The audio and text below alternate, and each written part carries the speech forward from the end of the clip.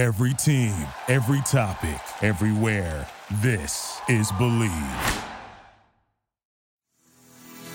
2 seconds. He'll get a shot off on the way. Got it! Finds one, and there's your game winner. On the move, all the way. Tucker will score. Sean Tucker with a touchdown. Gillen. Got it! Syracuse win! Are you serious? Oh!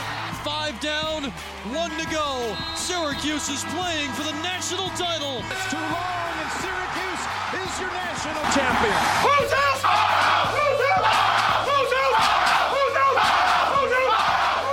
What's up, Syracuse fans? It's Mike McAllister from allsyracuse.com with episode 55 of the Believe in Syracuse podcast. I am here with the man, the myth, the legend, Josh Crawford, and Irish Breakdown publisher Brian Driscoll to talk about Syracuse and Notre Dame. We appreciate Brian joining us to give us insight from the Irish perspective. Brian, how are you doing today? Well, I'm a little nervous now. I mean, I'm with the man, the myth, the legend. How am I going to live up to that? Like, it's very hard. A pretty high bar. It is very hard. Now. I'm a little nervous now. I fall short of that bar every episode, but you know, we're lucky to be in Josh's presence. Josh, how are you doing? Man, just over here being a good pitcher. That's all I can do. That's all you can do, man. And, well, it's a trio. Mike, is where we came from. So I'm feeling a little Horace Grandish today. So I'm in the presence of 2 verified people on Twitter.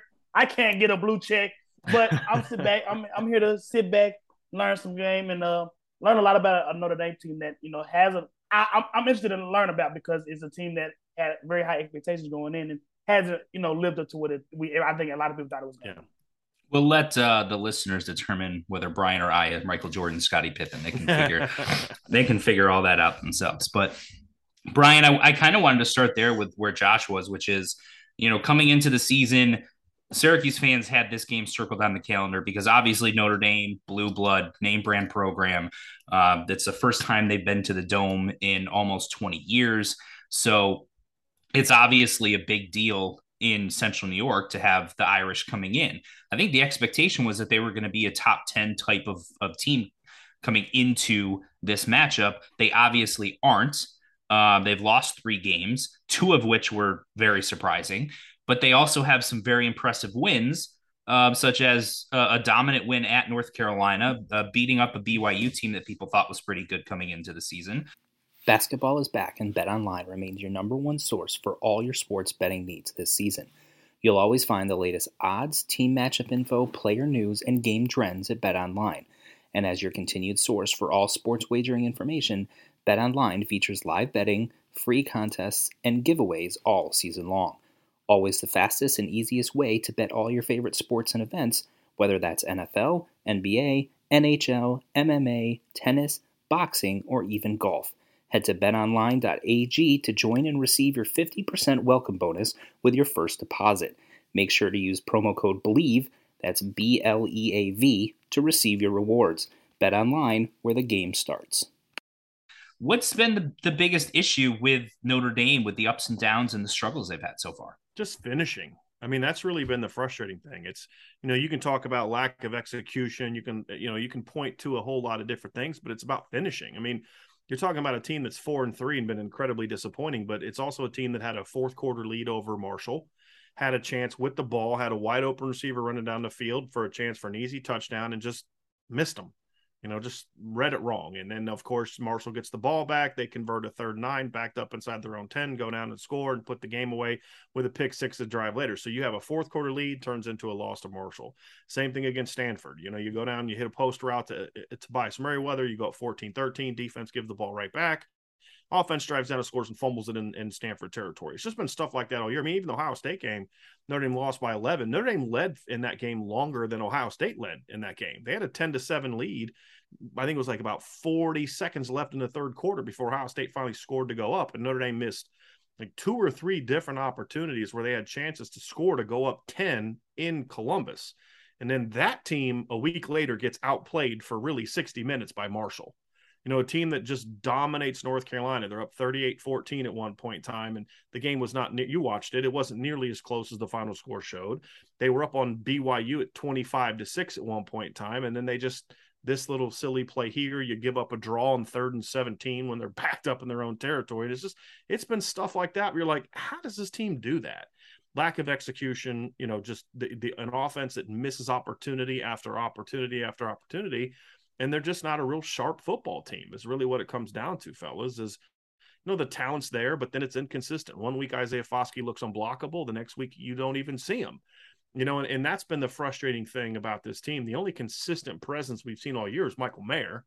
But then again, he can only do so much because he can't throw himself the football. So it's been frustrating. It's been maddening, but you can see it and you're just waiting on it to kind of all start to finally click. And you hope that it's going to happen now because, this stretch against Syracuse, and ironically, that's a game that Irish Breakdown we've had circled on the calendar for a while too. We looked at this as a trap game because you've got Clemson coming up. You just played Stanford. And we do like an all opponent team coming into the year. So we look at Notre Dame's opponents. I had 3 Syracuse kids on my first team. I had Michael Jones, I had Garrett Williams, and I had Matthew Bergeron. And we talked about this is a really good defense.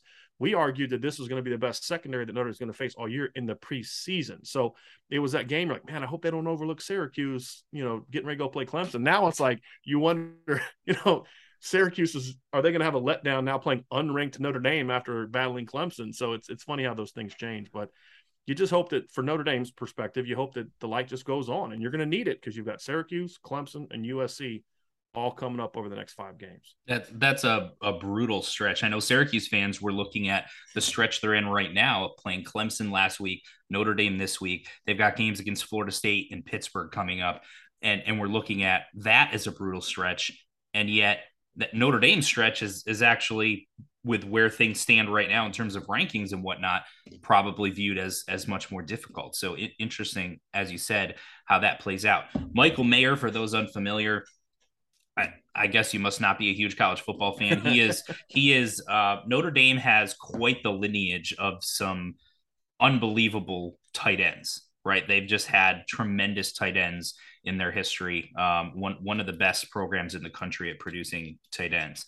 And Michael Mayer might be the best one they've ever had. He's that talented. He's going to be a first-round NFL draft pick. He's going to be a superstar at the next level, I think. Josh, it's going to be tough for Syracuse to defend him. I'm curious if you have any thoughts on how they might try to do that to contain him a little bit, because we know there's been some teams with tight ends that aren't on his level but have had success against Syracuse so far this season. I mean, that's one of the biggest things that we've seen with this SU defense, in a multitude of different ways in terms of, yes, tight ends doing damage over the field in terms of whether it be some of the UVA big body options with Keaton Thompson, Dontavian Wicks, or Peyton Durham, not a well-known guy, but 8 catches for 97 yards and a touchdown. We'll do you that. So, we talk about a lot of the good aspects of this SU defense. Like you said, you and Brian have talked about, and we all think this is probably a top 15 defense. The one weakness you will probably have is physicality at the safety position. We're talking about JB, who is coming from the offensive side of the ball. And you're talking about a guy in Cinco that, he is a great tackler, but he's just not going to bring the boom the way a guy is going to be, 2'5", 210. So they do struggle with physicality running up those seams. That's what Michael Mayer brings. He's probably one of the most difficult guys, not named Brock Bowers, to control within the 10 to 20-yard area of the field. So, like I said, we saw Peyton Durham, again, not a guy that we talk a lot about going into the Purdue game, really do some damage. So, talking about Notre Dame, it's not a lot that you have going work offensively clicking right now. But it's tailgating season, and no one does it better than Hoffman's Sausage Company. Beer bratwurst, jalapeno cheddar sausage, kielbasa, and bun-length chicken sausage. Add them to the menu with classic German Franks and snappy grillers, and fans will go wild. Proudly made in New York since 1879, when you bite into a Hoffman, you experience a little bit of upstate history. Taste tells, Hoffman is a proud partner of Syracuse University Athletics. And I want to talk to you, Brian. How I threw it in the bonus question. How big of an impact can Michael Mayer have, being the special talent that he is, and SU, being susceptible to big tight end performances? Well, it depends on how he's used. I mean, I would say if you're going to compare his style, he's closer to Peyton Durham in style than he is to Brock Bowers. Brock Bowers and Michael Mayer are 2 completely different players. Brock Bowers like a big wide receiver. Michael Mayer's a throwback tight end, 6'5", 260, 265. Not the dominant blocker that some other guys have been, but you talk about that tight end lineage. He's already set the program's record in receptions. He's second all time in yards. He's tied for first in touchdowns, and he's only a true junior. So, I mean, it really just depends on how Notre Dame utilizes it. One of the frustrating things for me this season is that every team that they've played has sort of had a Michael Mayer plan, and they've done different things. The only team that didn't was North Carolina, and he ripped them up. But BYU had a Michael Mayer plan. They just couldn't cover him, and Drew Pine was just, throwing balls high, and he would go up and make plays on it. But what Notre Dame has not done a good enough job, guys, in my opinion, this year is knowing that teams are going to have a plan and then having their own plan to counter it. We just haven't seen a lot of that. We've seen it a couple times, so like they ran a 12 personnel look against Stanford where they go 12 personnel. They got Michael Mayer sort of to the trip side, a tight end backside, and they run Michael Mayer on like a backside over route. He runs right across from the safety bites, and they've got one-on-one of the field. They bang a poster out for a touchdown behind it to Tobias Merriweather and you're like, hey, there you go. But they just don't do that very often. They don't do a lot of things saying, hey, in this look, we know they're going to bracket him this way, so let's do something behind it or to the opposite side of it to try to open something up. They just haven't really been creative that way. And that's been one of the frustrating things with this offense is they just keep trying to force feed him the ball. And, so his numbers have been great. But if you look at the number of times he's been targeted, you're like, well, yeah, and the guy should catch a lot of balls when you consider how often they target him. That's not his fault.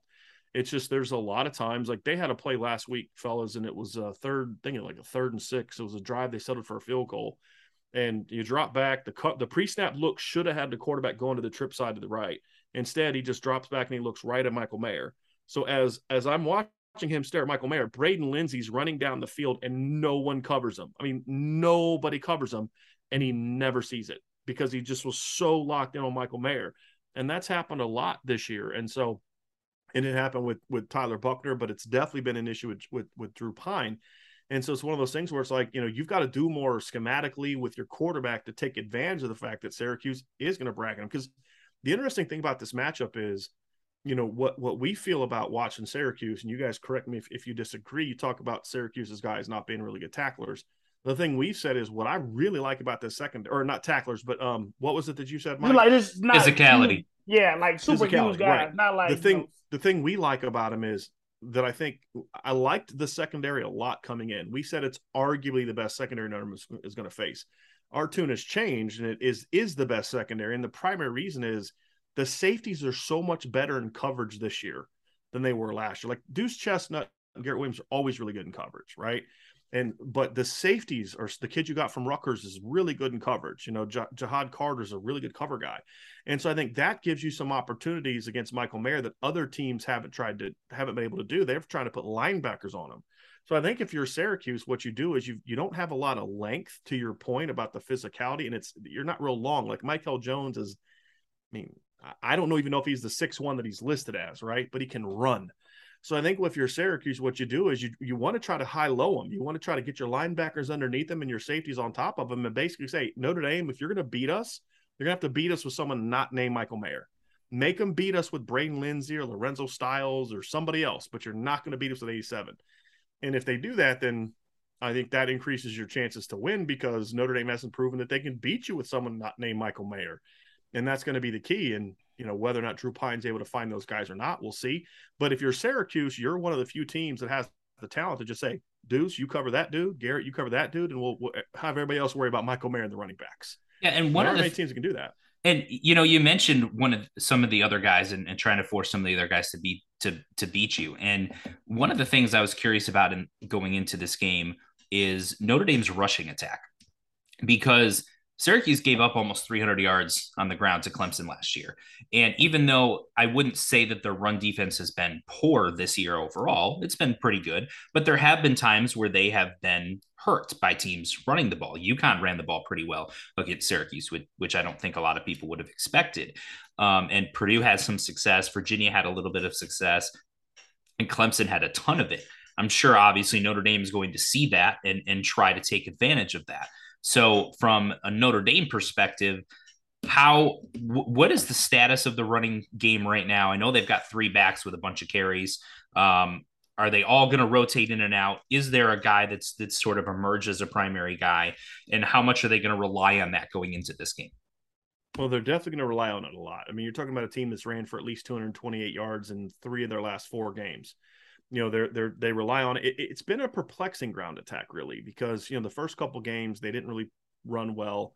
And you have a new offensive line coach and some guys have moved around. You have 2 true sophomores at tackle, and they just weren't on the same page. You know, you're watching them do combo blocks and they're getting off late or they're getting off too early and they're just not able to finish off runs. And about late in the second quarter and then into the third quarter against Cal, like the light kind of went on and they started to figure it out. And they've been a pretty good running team ever since. And even the 150 yards against Stanford, if you go watch the game, you're like, that's not actually bad because their guy gets 7-yard runs with 6 dudes blocking 9. I mean, they're just pushing them off the ball. And Notre Dame's run game is just kind of run up the middle, run up the middle, run up the middle. Like there's very few outside zone calls. There's no buck sweeps. There's just nothing really the perimeter except the occasional jet sweep. Yeah, when we've talked about that, like last year, Syracuse, like you go pop in Sean Tucker's highlight tape, and it's like the first 5-6 touchdowns are all outside zone, and Syracuse kind of gone away from that. You know, Notre Dame was a heavy outside zone team in the past as well, and now they're just kind of duo, counter, duo, and there's no creativity. Teams are able to outnumber them in the box. And they're still able to have success because they've got a really big and really good offensive line, and they've got 3 really talented backs. You hope that they kind of get a little bit, I don't say creative, more diverse is the word I like to use. You know, just mix it up. Have your inside zone, your duo, and your counter be mixed up by an outside zone and a stretch and a buck sweep type of concept. You don't need a ton of stuff. Just, you know, make them have to adjust their eye levels, and they just don't do that a lot. But yet they're still able to go out there and run for, you know, over 230 on BYU. They're able to run for almost 300 against North Carolina. That was one of the most balanced games I've ever seen. They had 289 passing yards, 287 rushing yards, but that's because they took 2 yards off at the end when they took a knee. They would have had literally 289 in both. I mean, so, and then of course last week against UNLV, they ran for over 200 yards, and we saw Logan Diggs emerge as the lead guy in that game. He had 28 carries for 130 yards, but, you know, Audric Estime's had 100-yard games so far this year. Chris Tyrese had 2 games with over 100 all-purpose yards. It just depends on whether they can get all 3 of those guys involved. Audric Estime's got to hold on to the ball a little bit better. That's kind of why Logan Diggs took over last week. He had his second fumble in 2 games last week against UNLV. So I think it's a big part of why we saw so much Logan Diggs down the stretch. But Notre Dame's, in my opinion, has one of the 5 to 7 best backfields in the country. It's just they're not always used properly. You watch them against Cal in North Carolina, and they're running for a lot of yards, but they had back-to-back games where the backs had over 80 combined receiving yards. They've gone away from that. And I think that's something where, you know, you need to see that against Syracuse. I think that's an area where they can have some success, is kind of running some running back tight end high-low combos to try to get guys in space. I think those are some areas where I think Notre Dame should be able to have some success. To try to maybe spread Syracuse out and get their linebackers chasing something other than just keying on the run game. Because if Michael Jones and if Marlowe Wax and McKinney can just kind of like key on the run game and just fly downhill, this is a hard team to run on. And that's going to be the key for Notre Dame, is you've got to get them thinking this way a little bit, not just this way. And we haven't seen Notre Dame do that a lot. They're just kind of bullying people. And I think that's what they'll try. That's what Clemson did, guys. I mean, we saw it last week. It's a very small Syracuse front 7, and Clemson just leaned on them. And eventually in the fourth quarter, just kind of, okay, you wore them down. And that's when you started ripping off some of the bigger runs. And Notre Dame's going to try to do a very, very similar thing this weekend. Yeah. And it's shocking that Notre Dame has a bunch of big, I know, potential NFL offensive linemen. Shocking. Who knew? Who knew? I want to flip to the other side of the ball here. And this is something that I find interesting. And I've watched some national people, CBS, ESPN, et cetera, that have talked about this game. And one of the advantages that they see for Syracuse is Garrett Schrader's ability to make plays with his legs, because that has been an area where Notre Dame has struggled this year, is containing dual threat quarterbacks. That's been the narrative anyway, from a national perspective. From a, beat writer, in and out, know the team, seen it every snap of every game perspective, as you have. How do you expect Notre Dame to try to defend Garrett Schrader and the mobile quarterback? Will they spy him? What are the types of strategies you see Notre Dame utilizing from that perspective? I doubt they spy him. I mean, it's funny how those narratives exist sometimes, and at times it's true. I mean, they did have some problems containing mobile quarterbacks at times in the past, and at times this year, and then other times they've done a pretty good job. I mean, Drake May, who I view as a similar player to Garrett Schrader as a scrambler. Now, North Carolina doesn't do the designed runs with Drake May that Syracuse does with Garrett Schrader, but he's a really good scrambler. He comes out the first series, North Carolina goes right down the field. He has 33 scramble yards, and they shut him down after that and held that North Carolina run game, which is like 200 a game every week, to, I think it was like 66 yards on the ground. And then the week before, you're watching Jack Plummer, who's hardly going to be confused for Garrett Schrader and Jaron Hall and Drake May scrambling for big plays. You're like, what is going on here? How do you shut down Jaron Hall at BYU?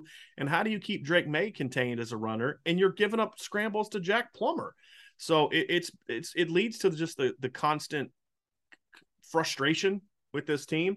And it really comes down to discipline. When they're disciplined up front, they're productive. I don't think you're going to see them use a spy. What they do with their linebacker with mobile quarterbacks is they'll just stun them and try to eat up the gaps, right? And if he can get free for a blitz, then he'll get free for a blitz. But if not, you're at least eating up the gaps. And when Notre Dame has gotten in trouble with scramblers, it's when they lose gap control or pass rush lanes. And so, for example, one of the big runs that Jack Plummer had against for Cal, I mean, any quarterback in the country could have made that play because the D tackle rushes the B gap and he gets to the quarterback level and he just keeps going.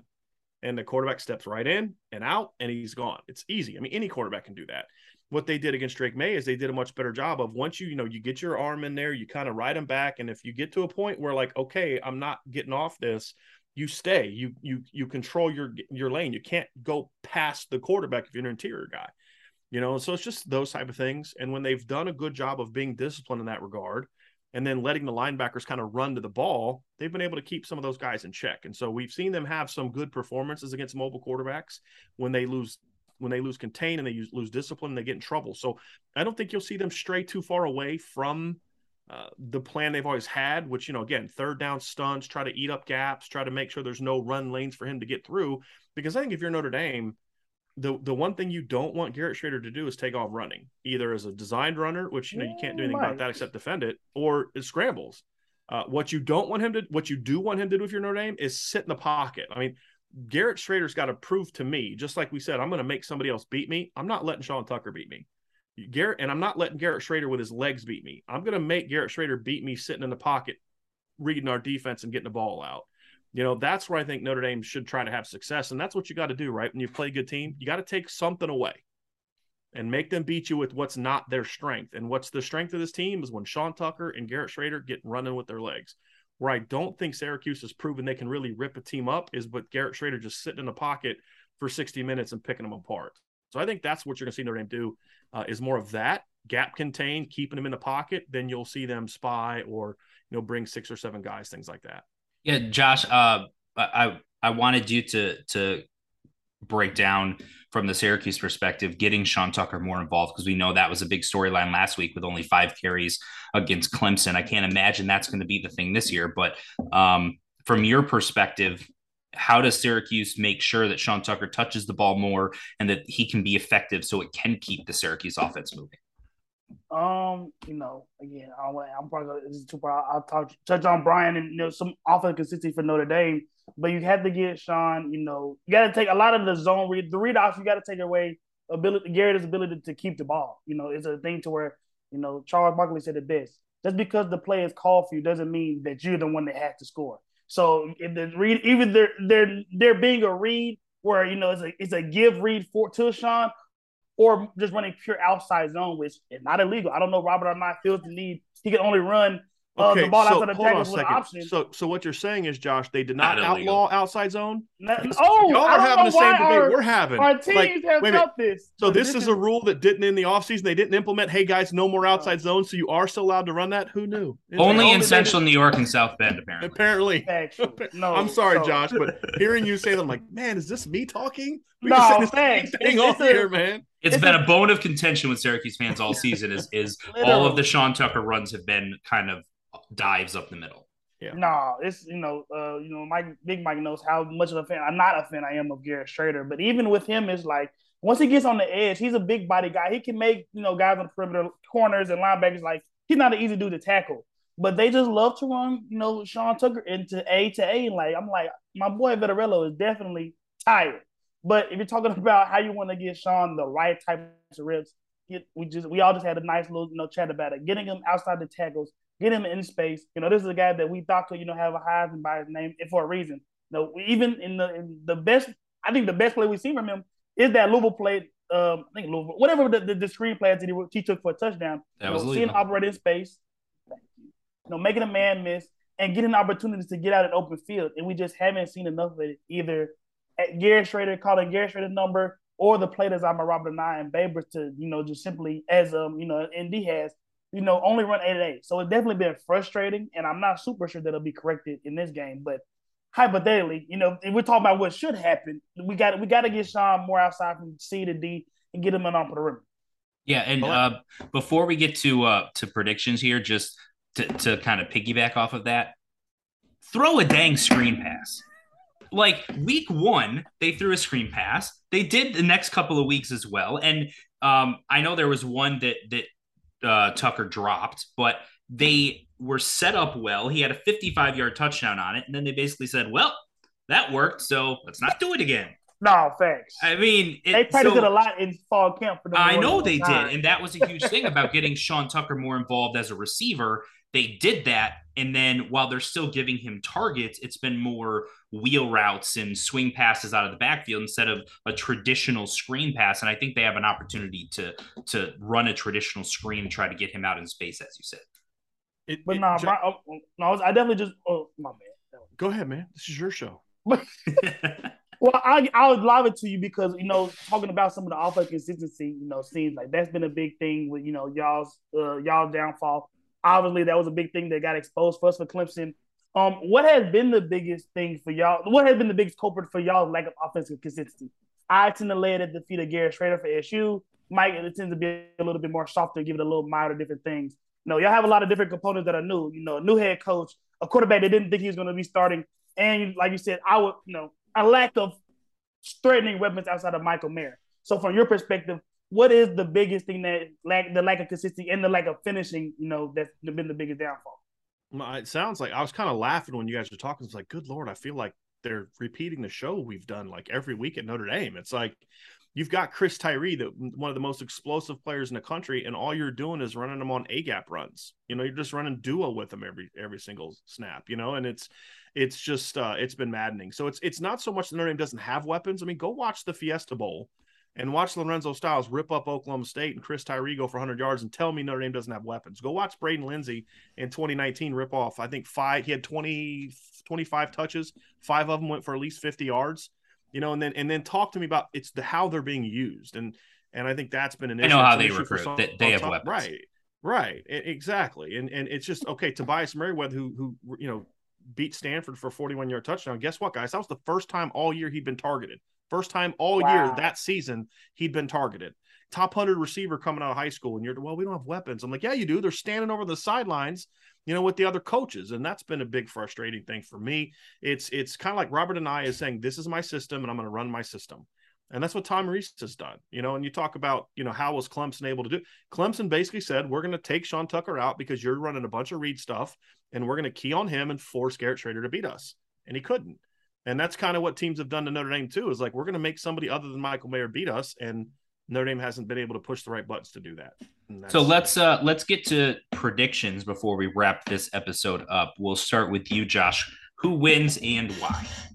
Coming to the season, like you said, it's been a flip of the narrative from, a top 5 thing in Notre Dame and it's probably still the hardest ticket to get this season. But it definitely, ESPN and all the wonderful sports betting sites said SU is favored. I like my money, and I think I'm a pretty smart guy. But Michael Mayer, I think he have a big game. I think they could be a problem. So I say SU by a touchdown. And just the way that Brian talked about the offense, I want to go field goal because I think he can really have a big day. Because if he's a guy that's been having big days with defenses consistently targeting him, that could spell a little bit of trouble. Because Cinco and JB are going to get bigger overnight. So I say it's between the touchdown and the field goal for SU. All right, Brian. I told you guys before, I kind of do a what should happen as opposed to necessarily what will happen, because if I could tell you what was going to happen, I'd be very, very rich and I probably wouldn't be working. But for me, guys, it's Notre Dame, for whatever reason, has been a really good road team. They outplayed Ohio State for half the game. They dominated in North Carolina, and they dominated BYU. That's their 3 home games or road games. Where Notre Dame has struggled is at home. I don't know why that is. I think Notre Dame's going to come out. I think we kind of see them build on last week's game, be able to kind of wear down an undersized Syracuse team. And look, Notre Dame has held every single team they've played this year to at least 6.6 points below their season scoring average. I think you'll see a very similar thing here. I think Notre Dame will, in fact, get it done. I think there are some matchups that Notre Dame can do at tight end and running back that are going to allow them to take advantage and then kind of do a little bit what Clemson did. It's going to be a battle for 3.5 quarters, and Notre Dame's going to come away with it at the end. I don't know why, fellas, but this has just been a much better team on the road this year than they've been at home. And this is going to be their 3rd true road game. Notre Dame doesn't play very many true road games. And they don't have a conference. Well, no, it's not that. It's that Syracuse always sells out their home opportunities to go play at MetLife or wherever to make more money. And so they end up, that's what happens with a lot of places is, last 2 times they've played at MetLife against Syracuse, that was supposed to be a Syracuse road game. And Syracuse made the choice to go play in MetLife because they can make more money that way. I was really glad that they didn't do that this time, so I can actually watch a game at the Carrier Dome. Yes, for me, it's always going to be the Carrier Dome. I think Notre Dame will end up in the end. I think they have the better players top to bottom. I think at the end they get it done. But if Syracuse wins this game, I won't be shocked. They're a good football team. Yes, I don't think any outcome should shock anybody. I do agree that I think this is going to come down to the end. I've got Syracuse 27-21, and this is how I see it going down. Notre Dame is driving late. They're in the red zone in the final minute, and it's going to come down to who executes. Does Notre Dame score a touchdown to win the game, or does Syracuse get the defense? Does Syracuse's defense get the stop to allow the fans to storm the field? Because if they win, they're going to storm the field. You beat Notre Dame at home, you storm the field. You're college kids. You're feeling good after some adult beverages, and you enjoy yourself. So that's what I've got happening. 27-21. Syracuse, and they had improved to 7-1. But that'll do it for episode 55 of the Believe in Syracuse podcast. For Josh Crawford and Brian Driscoll, I'm Mike McAllister, and we'll see you next time.